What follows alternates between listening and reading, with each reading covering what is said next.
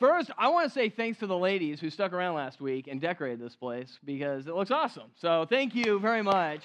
That's super cool. And yeah. All right.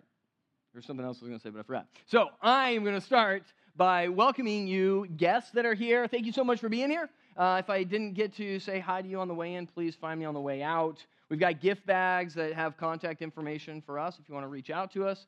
I would love to send you a text this week and just say, hey, and make contact with you. This is Christmas, right? But it's always Christmas for us, and I say this every year, right? The messages don't change. Jesus is still born on Christmas, right? We're still celebrating what God has done. We're still celebrating the gospel, right? We're still preaching the gospel. We're still out spreading the gospel, right? This is simply, we had trees and garland and lights, and then we're like, yeah, look, it's Christmas now, right? But what I want us to think about, and this is what we're going to be thinking about as we kind of go through the next 3 weeks, is the Jews waited a long time for the Messiah, right? And we celebrate this because the Messiah came, right? And there was a celebration, and we went through that as we were going through John and Palm Sunday as Jesus came into Jerusalem, and they were, singing Hosanna, and it was just this incredible celebration that the Messiah had arrived. What we're going to read this morning is that Jesus basically says, I'm going to leave. I'm leaving you again. And they're like, but we've been waiting so long for you to get here. What do you mean you're going to leave again? And he says, but don't worry, I'm going to come back. And he does 3 days later, right? The empty grave that we just sang about, right? And so he comes back, and so yay, they were excited again. And then what happens? And then he leaves again, right? And he says, but I'm going to come back. And that's where we're at. And we're longing for Jesus' second coming. We're longing for God to finally and fully redeem the world. And so I spoke to the band this morning of like waiting is characteristic of the follower of Christ. Not that we're waiting for our problems to be solved or for our fears to be completely removed or, life doesn't become easy, but we're waiting for Jesus. We're waiting on God. We're waiting to celebrate the next arrival of our King. And so and you'll hear the word Advent. That's what it means. This is Advent, right? We're waiting for Christmas. We're waiting for Jesus. December 25th, he's going to come, right? In some sense, but we're still waiting for his second coming. And so it's a virtue, it's a practice that we ought to practice waiting and encouraging our kids to understand what this is, that we are longing for our joy to be completely filled when Christ returns. So that's how we're setting the stage as we look at this, because we've been talking about, right, as we went through the Gospel of John, right, it was the signs of Jesus as he was pointing to who he was, who he is, right? And now John divides this around chapter 11 and 12, and he says, and then he goes into why Jesus is worthy of glory. Well, if you're waiting for somebody, if your whole life is characterized by waiting for this individual, he's worthy of glory. There's a reason why we're waiting for that, because he's worthy of glory, and we're going to see that this morning as we dive into Scripture. We'll be in John chapter 16, but first let me pray. Father, we thank you so much for this time. We thank you for what you've done in sending your Son. We thank you for your promises that have been fulfilled and the promises that are yet to be fulfilled. And we hope and long and wait for that day. And we thank you for reconciling us, for saving us, for removing our sins from us. We couldn't do it on our own. And the God of all creation, the God of the universe, came and rescued us. Thank you. May you speak to us this morning through your word. It's in your Son's name we pray. Amen. The verses will be on the screen as we dive into this. I will be reading from the ESV. All right. So, where are we at? We're in the upper room. Jesus has entered into Jerusalem, right? He spends these few chapters basically speaking to the disciples. And he's equipping them. He's legitimate, very clearly getting them ready. For what? for him to leave. He's like, listen, it's been great that I've been with you, but I'm going to leave. And so what's happening is he's up there and he's giving them kind of these final words, right? And as he's doing this, it's just to the 11 at this point. Judas left, right? Judas is out gathering up torches and men, and right? Like, Jesus knows that Judas is out getting ready and trying to formulate the plan to betray him. And the 11 are sitting there at the table with Jesus trying to understand what he's talking about. Because in their minds, they cannot comprehend that the Messiah is going to leave. It does not make any sense to them. And yet Jesus continues to kind of have this tone, this ominous, dark tone of like, I'm going to leave.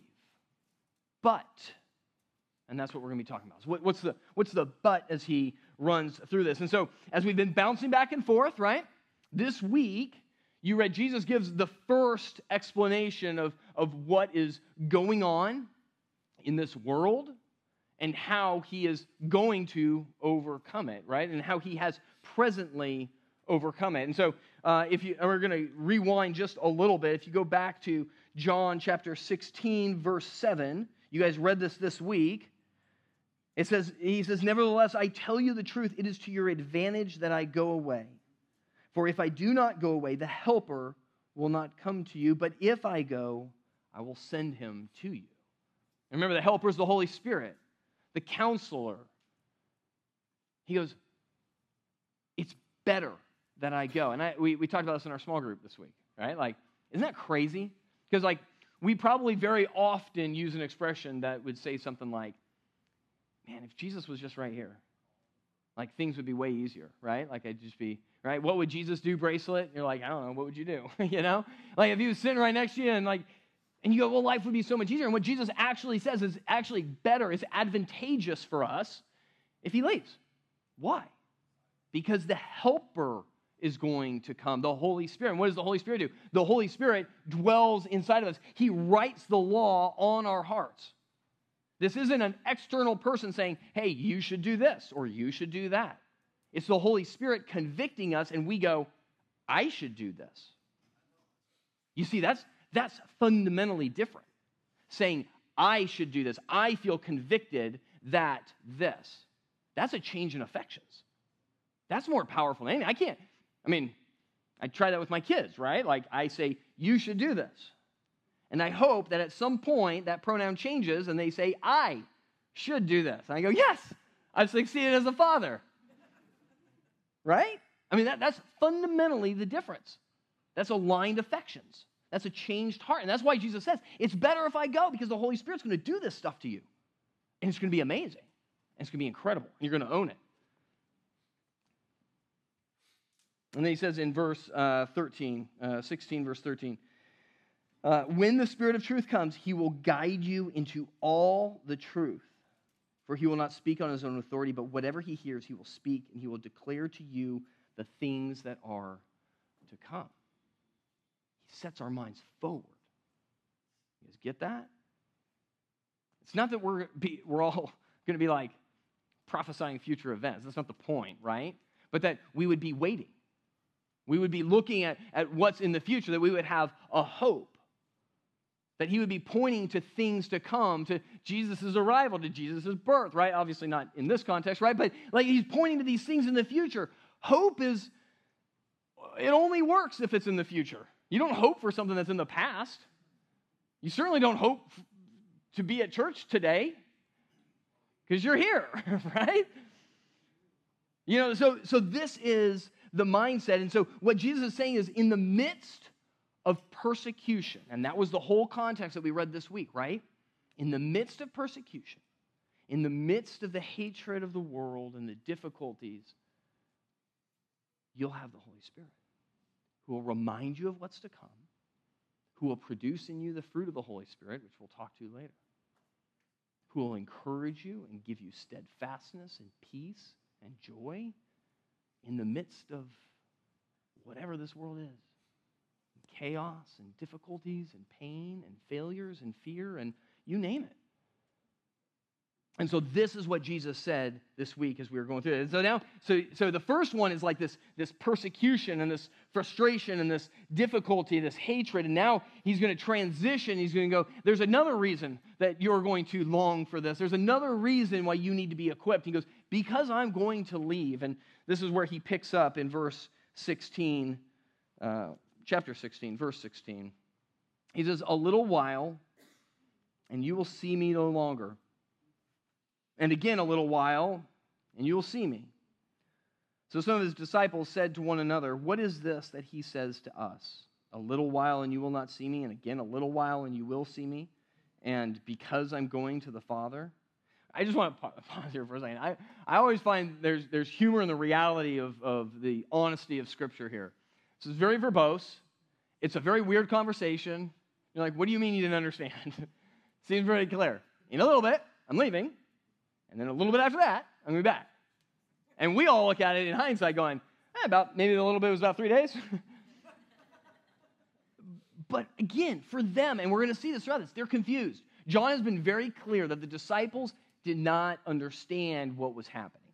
They didn't fully grasp it. And we have to realize that we stand 2,000 years looking back and go, this is super clear. I don't understand why they didn't understand it, right? But for them, in the midst of it, coming with all that they had from a Jewish background of waiting for the Messiah, this was confusing. I don't know where you're going. What are you talking about here? It says, so they were saying, verse 18, what does he mean by a little while? We do not know what he is talking about. And look at what it says in verse 19. Jesus knew that they wanted to ask him. So he said to them, is this what you are asking yourselves, what I meant by saying a little while and you will not see me, and again a little while and you will see me? Truly, truly, I say to you, you will weep and lament, but the world will rejoice. You will be sorrowful, but your sorrow will turn to joy.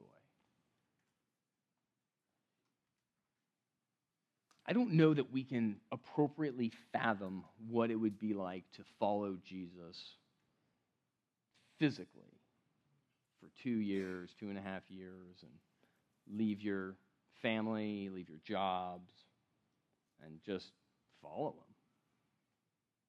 And leave everything and abandon your Jewish heritage, and right? This is a big deal. And then he goes, and I'm done. And they're like, well, but this was what I was planning on doing for the rest of my life, and you can't leave now. And it says that they wanted to ask him, but they didn't. They didn't. Why didn't they ask him? Why didn't they just go, Jesus, explain this to us, right? This is some emotional stuff that's going on here, right? Like they are desperate to understand what's happening. They're like, I don't know what this means, and I'm scared to ask. Maybe they're just afraid of the answer. Maybe they're afraid to display their ignorance. Maybe they thought each other knew, but they were the ones left out. Maybe they were just nervous. But regardless, they didn't ask. But Jesus knew what was in their hearts. He knew what was in all of their hearts. And he says, is this what you're asking me? You see, for the disciples, they were expecting joy and peace to come through the world. That's what they thought. They thought the Messiah was going to bring them joy and peace, and this is it. This is what the Messiah's job was. This is what we've been waiting thousands of years for. And what Jesus brings to them is not that joy and peace is going to come through the world, but that joy and peace is going to come in spite of the world.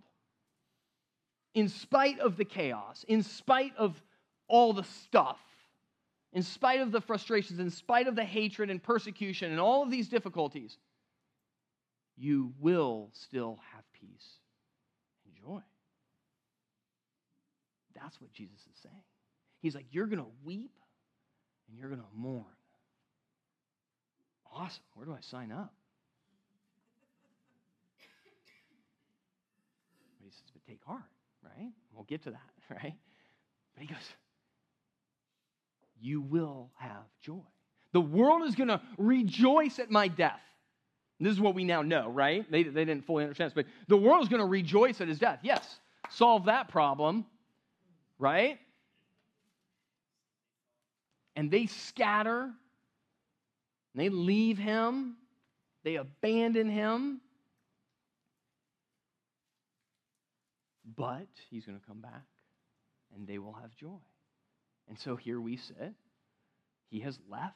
He has abandoned us. Not really, right? But this is kind of that mindset of like, we are longing for him to come back. We want him to come back. And we know that when he comes back, we're going to have this measure of joy that is so profound, so deep, that we can't even comprehend what it would look like. And so he says, you're going to have a future joy. This is the first tool that God gives us to equip us for the chaos that is this world.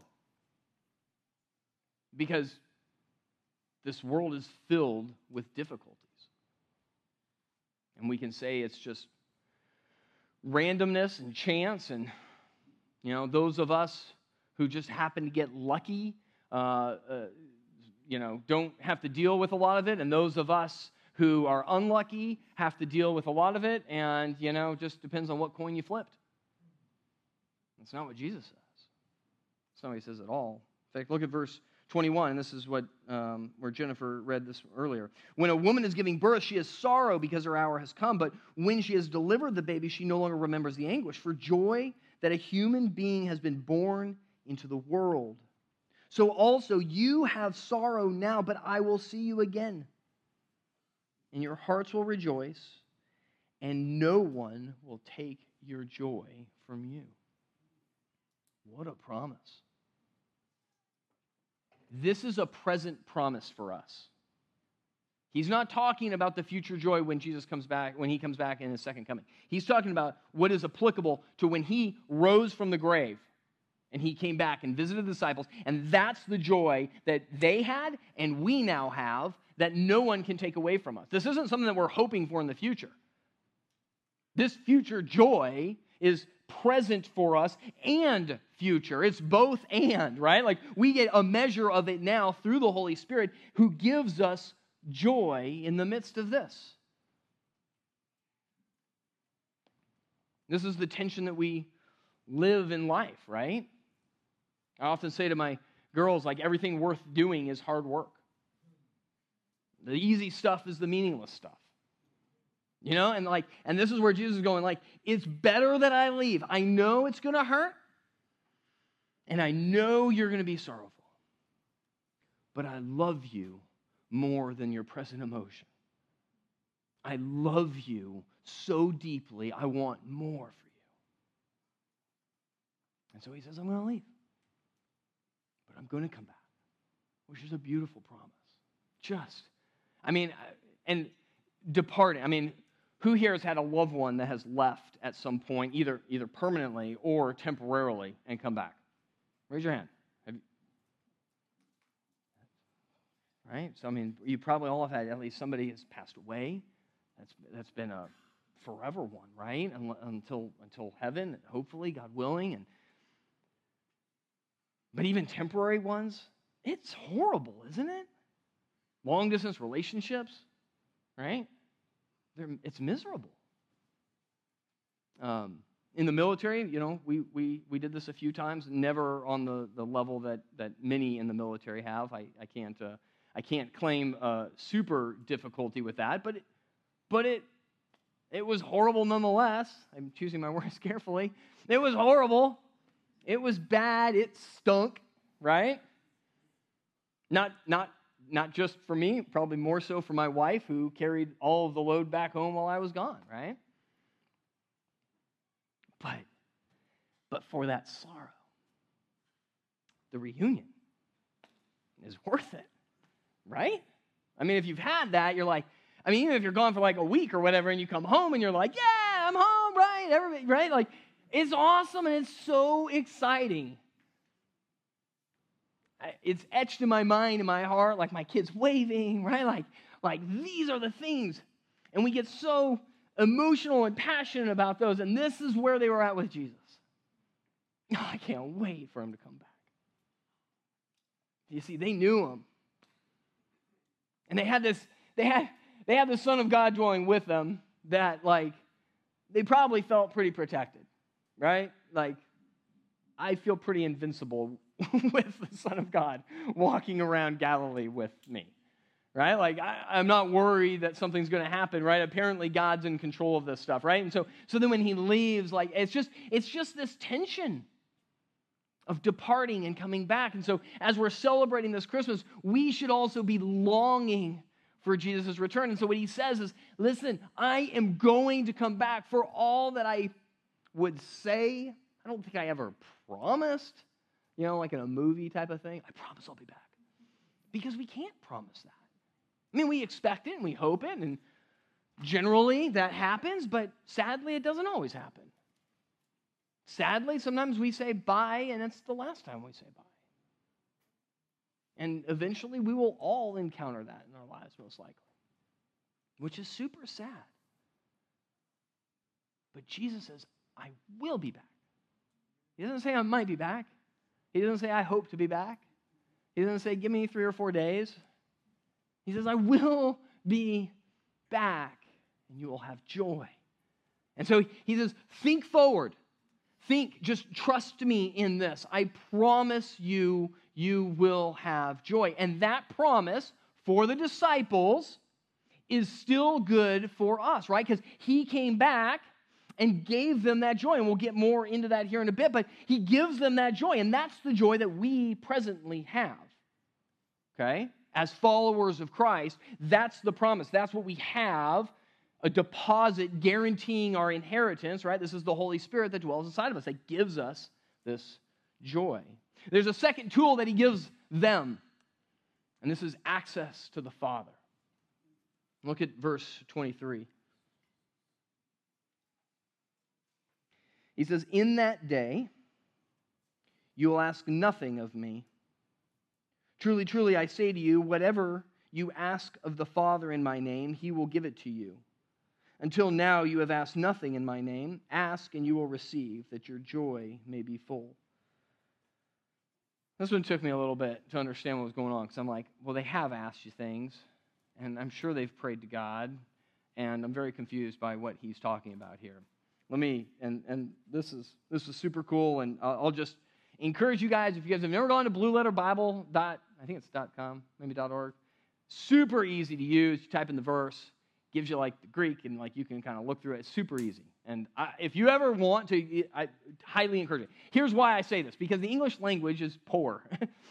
It's very bad. We have a lot of words that mean different things, but they look and say, and it's all the same, right? And so where it says, in that day you will ask nothing of me, he's saying ask questions, interrogations, like explain this to me. It's like questioning. He's like, you're not going to ask anything of me. Like, you're going to know. That's that ask. You're not going to have to ask any questions. You're going to know what's going on. Why? The Holy Spirit. We'll get to that here in a second. But the Holy Spirit's going to explain these things to us, right? And so that's the first one. Then he goes, truly, truly, I say to you, whatever you ask of the Father in my name, he will give it to you. That's asking for something. That's saying like, God, will you give me this? Will you solve this for me? Will you explain this to me? It's asking God for something. Not the last one. I shouldn't have said that. So the first one is, now I've just confused it. Sorry. So the first one is like asking a question, like explain what you're doing, explain the plan, explain all this. The second ask and the rest of the asks are all for something, like to solve a problem type of thing. Does that make sense? Did I clear that up? Sorry. I had it clear and then I messed it up. So he says, in that day you'll ask nothing of me, like you're going to understand it. And then he says, whatever you ask of the Father in my name, he'll give you. This is why we say, in Jesus' name. In fact, Jerome called me out on it, because I didn't say it at one point. But it's not a magical spell. That's not the point. It's a good practice, but it's not like they're magic words. What he's saying is, because of what Jesus has done, Because of who Jesus is, I am asking this in his name. In fact, the basis for asking is a reconciled heart to God. That what you ask is what God wants. We'll just hang on that for a second. What you ask is what God wants. Is that true? That's a fully reconciled heart with God. And that should be our prayer. Help me to love the things you love and hate the things you hate. That's it. That's reconciled. And who did this? Jesus did this. He accomplished it. This was God's plan. Jesus executed it, and the Holy Spirit preserves it, right? And so this is what happens. And so the Holy Spirit does that in us, changes our hearts, writes the law in our hearts. It's not a law that we must follow. It's a law we want to follow, right? Because we want to do the things that God wants. Because we understand that in them are peace and joy and love and truth. This is beautiful, right? He says he will give it to you. The basis of this is the reconciliation. He's actually going to talk about it here in verse 25. I have said these things to you in figures of speech. The hour is coming when I will no longer speak to you in figures of speech, but will tell you plainly about the Father. In that day you will ask in my name, and I do not say to you that I will ask the Father on your behalf, for the Father himself loves you because you have loved me and have believed that I came from God. I came from the Father and have come into the world, and now I'm leaving the world and going to the Father. Now, this isn't to say that Jesus does not intercede for us, because he does, clearly. We know that in the rest of Scripture. So Jesus continues to intercede for us. What he's saying is that you've been reconciled. You can go to God. Can we just think about this for a second? The creator of the universe, like at night and you look at everything, like he's the one that spoke that into existence, and then he listens to you and me? What possibly happened that allowed that relationship to exist? Jesus Christ. We have to comprehend this. And this started at the birth of a baby, right? This is where the plan came into actual existence, perceptible existence for us. And so what we see here is that Jesus is saying, you don't need me, you don't need me here. I've reconciled you to the Father. You're not estranged. You're not an orphan. You're an adopted child of God. What a beautiful promise. And not only that, he's a sovereign God. So he knows every circumstance of your life. Not only does he know it, he's allowed it. Let that one sit for a second.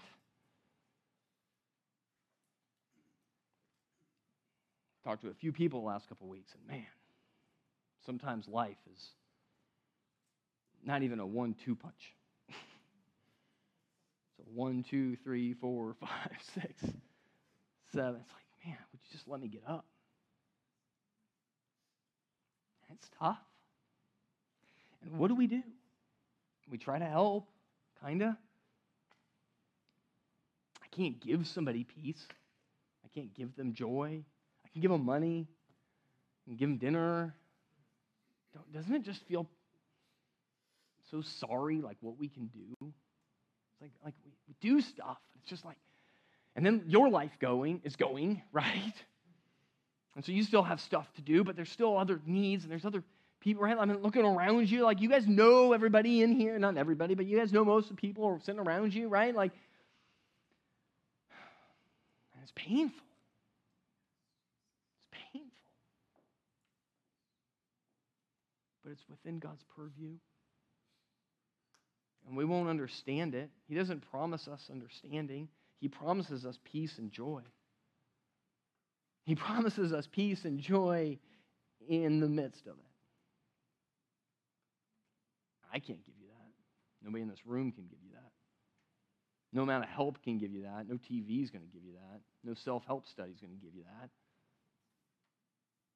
Christ gives you that. And that's the gift of Christmas. A peace and joy that endures life. This is why we should be telling everybody about this, right? This is why it's good news. This is why the gospel is something we're like,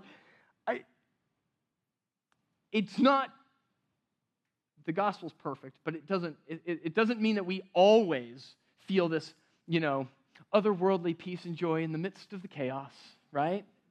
It's not that we're like above all of these things and it never touches us, right? It's not that, but it's at the agony, the painful crying, prayers, the dark nights that you go, yeah, but my God is sovereign. Yeah, but Jesus died for me. Exactly what you guys just saying, right? I always do this. I don't remember the exact words. This is a pattern for me. Whatever. The empty grave solves all your fears. That was right? You guys remember singing something like that? Okay? Y'all sang it, so I just can't remember it. But that's what he's saying. In the midst of all of that, you have an empty grave. You have an empty grave that you look back on. You're like, so what you're telling me is that God can conquer life, but he can't conquer my problems in life. Or he can't give me peace and joy in the midst of the problems in my life. He absolutely can. And that's the beauty. And so he gives you access to the Father. And then look at this, what he says. He gives you the presence of the Holy Spirit. We've kind of alluded to that up to this point. Look at verse 29. It says, his disciples said, now you are speaking plainly and not using figurative speech. Now we know that you know all things and do not need anyone to question you. That word question is the same as that first ask, by the way. Okay? So that's the same, like, we don't need you to explain anything more to us. We got it. That's what they say. We don't need... I just think it's funny. Because I would have said the same thing, right? Oh, I totally got it, Jesus. I totally understand now. And they say, we do not need anyone to question you. This is why we believe that you came from God. You just wrapped that up for us, Jesus. Thank you. We're good now. Look at Jesus' response in verse 31. Now you believe? That's what he says. Oh, that was it?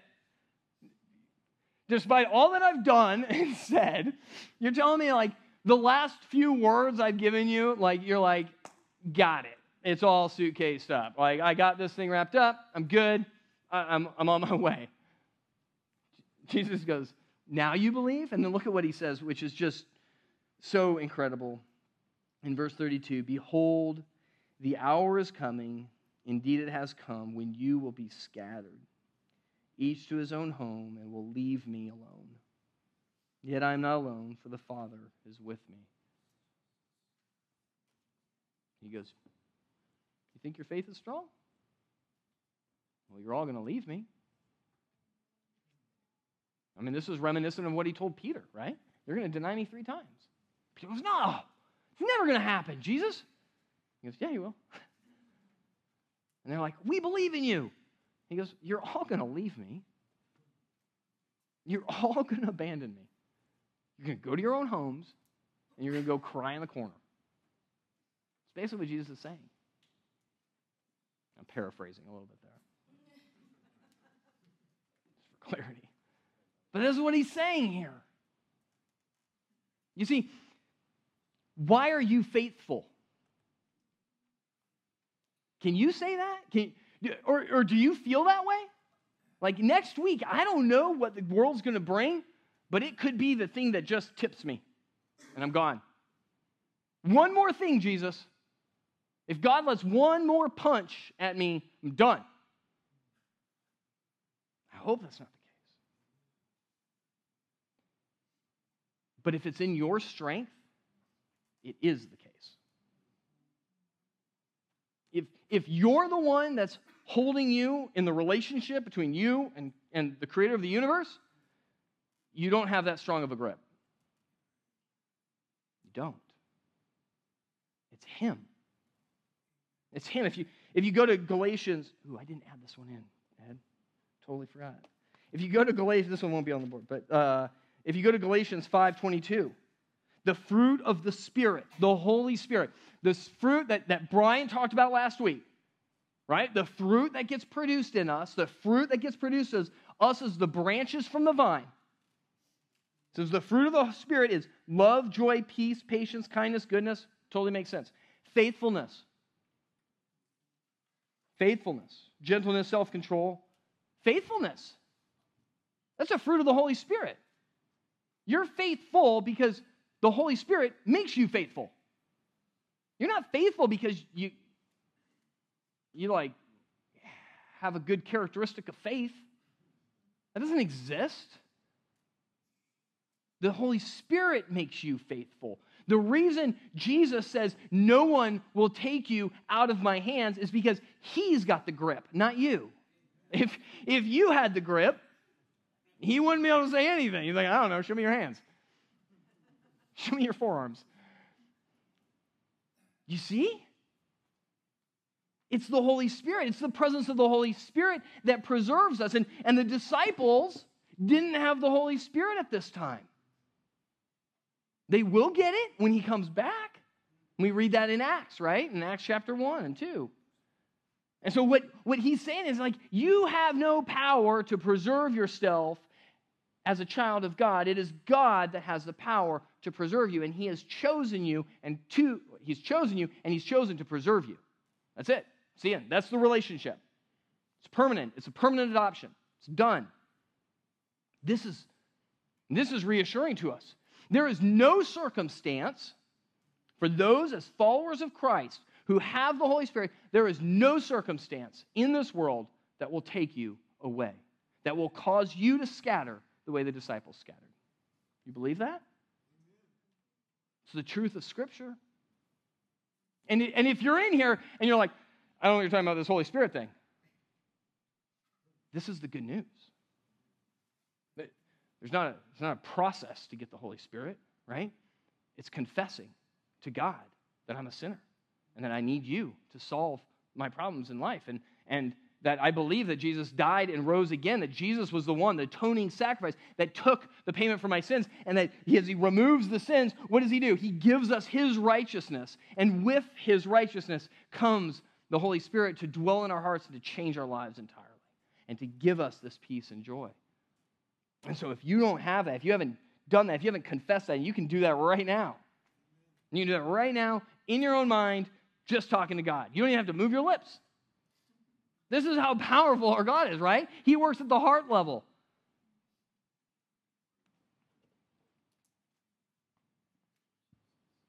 Jesus overcame this fading and weak world. Look at what it says in verse 33.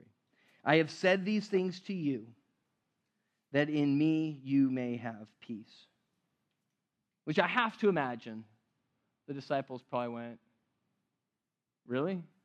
These don't seem like peaceful words. These seem like difficult words. He says, in the world you will have tribulation, but take heart.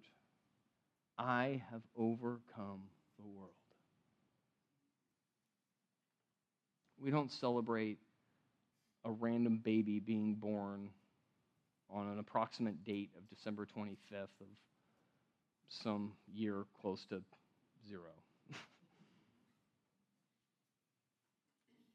We're celebrating a God who cared enough for us that he came to rescue us.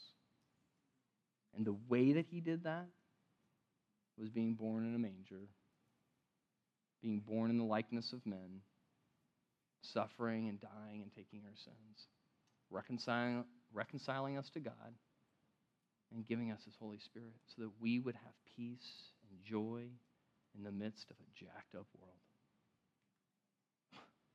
What more can we ask for? What more promise? What more reason do we have to glory in Christ, our Savior? Let me pray.